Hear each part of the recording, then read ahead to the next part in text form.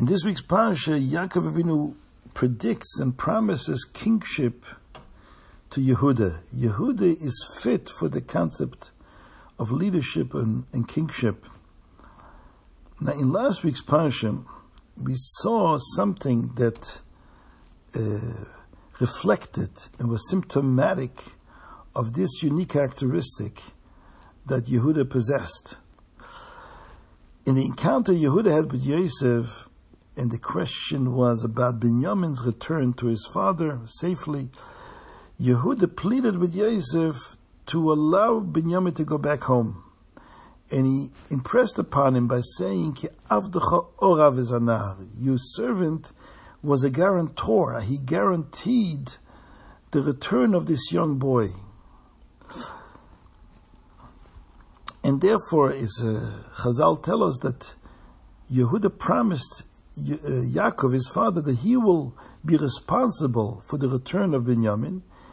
And he pledged, he put on the line his Olam Hazeh and his Olam Haba, his well-being in this world and his well-being in the world to come. He put everything up on the line in order to guarantee the safety of Binyamin. So that's what Yehuda said to Yosef. Now, the Gemara says in Baba Basra, from this statement of Yehuda, we learn an important halacha.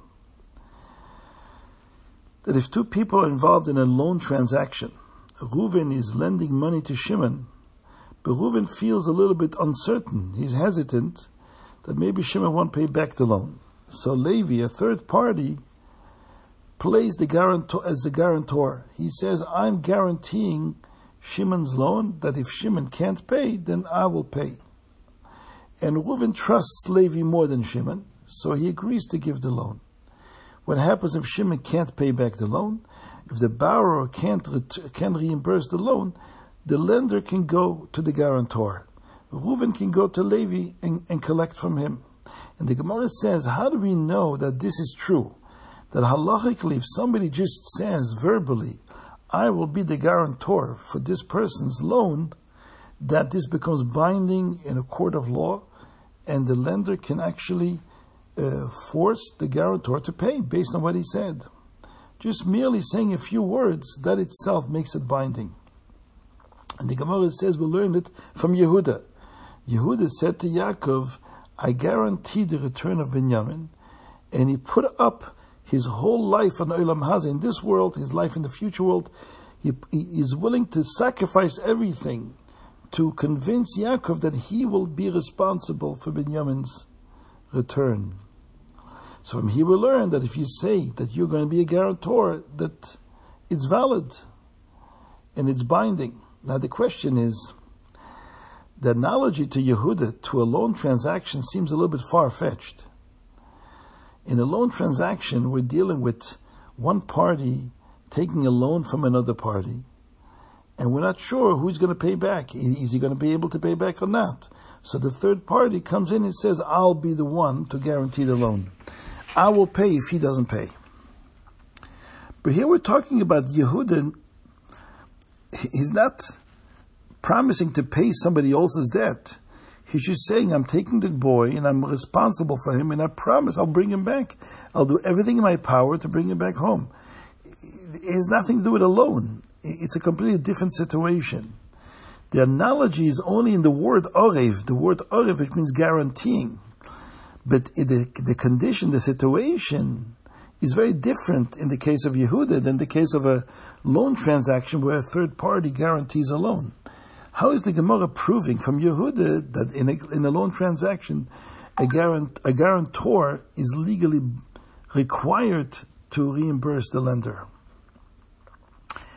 So the Rebbe explains that in essence in the Gemara there's two opinions. One opinion is that we learn this law about guarantorship in a loan transaction from Yehuda, and the other one disagrees. He finds another pasuk, a pasuk in Tanakh. So the Rebbe says like this: the debate here is, what is the meaning of guarantorship? Why is it if I play the guarantor for another person, I become liable, I become bound to the other person? Is it that the Torah says that my pledge to make good on somebody else's loan in case he fails to pay means that I've become committed to that loan. Or maybe there's something deeper going on. And this is what the Rebbe suggests, and especially according to Chassidus, the concept of arvus, which means guarantorship, comes from the word eruv, mixing together, right? Bringing something into a whole synthesis where it becomes one unit. The idea of guarantorship is tied to the fact that as a Jewish nation, we're all interconnected to such a degree that we're really one. On some level, and a very sublime level, our souls are so intertwined that we're inseparable from each other. We consist of one single entity that's connected to the essence of Hashem. There are many other dimensions in our neshamas where the neshama becomes more of an individual neshama, each neshama being separate from the other neshama, but on some deeper, sublime level, our souls intersect, intertwine, and are enmeshed into one essence. And it's that dimension of unity between neshamas that plays a major role in finances. That when one Jew says, I'm going to be guaranteeing somebody else's loan, I'm not merely saying that I'm committed to this loan, that I'm going to pay his loan. I'm actually calling upon that deeper oneness that exists and lurks deep inside, the deepest and loftiest recesses of our neshama, where we are really one. And as such, it means that his loan is my loan. And based on that, I'm going to be liable to pay for his loan. And the Rebbe explains that in unity, when we talk about the unification of Jewish people, there are a number of levels. In generally, there are two levels. One is a complementary unity, where people are different from each other, but we complement each other. We are, each one of us has something to contribute to the whole. And some people have money, some people are intelligent, they can teach. Each one is needed to complement the other members of the group. But that's one level of unity. It's just like the organs of a body. Each organ has its unique quality. The hands can touch and grab things. The brain can't do that. The brain can understand and think and give direction to the hand what to grab and what not to grab. Same thing with the legs. Each organ is part of a whole, and in the sense that it contributes, it has its own 2 cents to contribute to the whole, to the body. But there's something more transcendent in the unity of a body as well. The fact that it's one human being. You look at a human being and you look at his hand, or you look at his head, or the nose, or the feet, it's the same person. You're looking at the person. When somebody says, don't touch me, and you touch his toe, he'll still say, you touch me. Who is the me? That's your toe, it's on you. No. The me is there is a certain transcendent quality of oneness that permeates the entire self, the entire body. Every organ is part of that oneness of self. This is me. I, the way I am. That kind of oneness is at the essence of the neshama of a Yid. And the question that the Gemara debates here is, can we allow something so lofty, so sublime, that's deep into the deepest recesses of the neshama, to affect even our finances? We know that there is a concept of arvus for mitzvahs. The din is that if I already made kiddush and somebody didn't make kiddush, I can make kiddush for him, even though the halacha is that if you are not obligated in a mitzvah, you can't make the mitzvah for someone else. So a child, for example, can't say kiddush for an adult.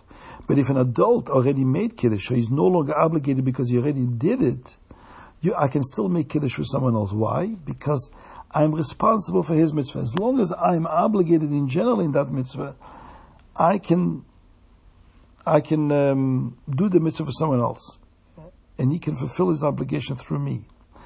And that's also a concept of arvus, guarantorship. The Rebbe says this is the concept of what the Gemara is saying.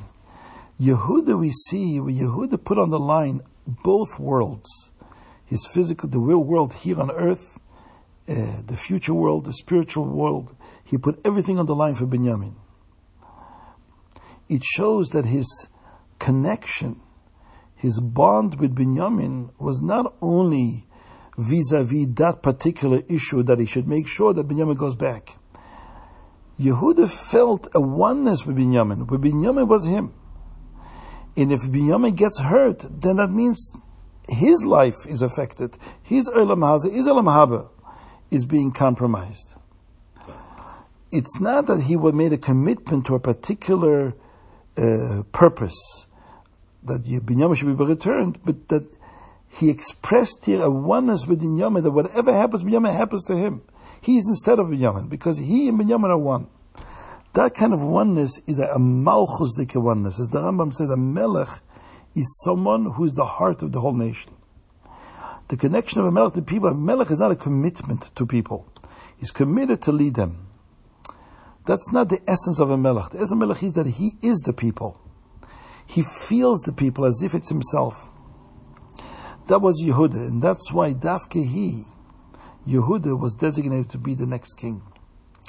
It ties well in with what the Sfas Emes said in the previous post. Only Yehuda, who is the same no matter where he is, his essence is always there. His commitment is a lion, whether he is riding high or riding low. That's a melech, that's a king.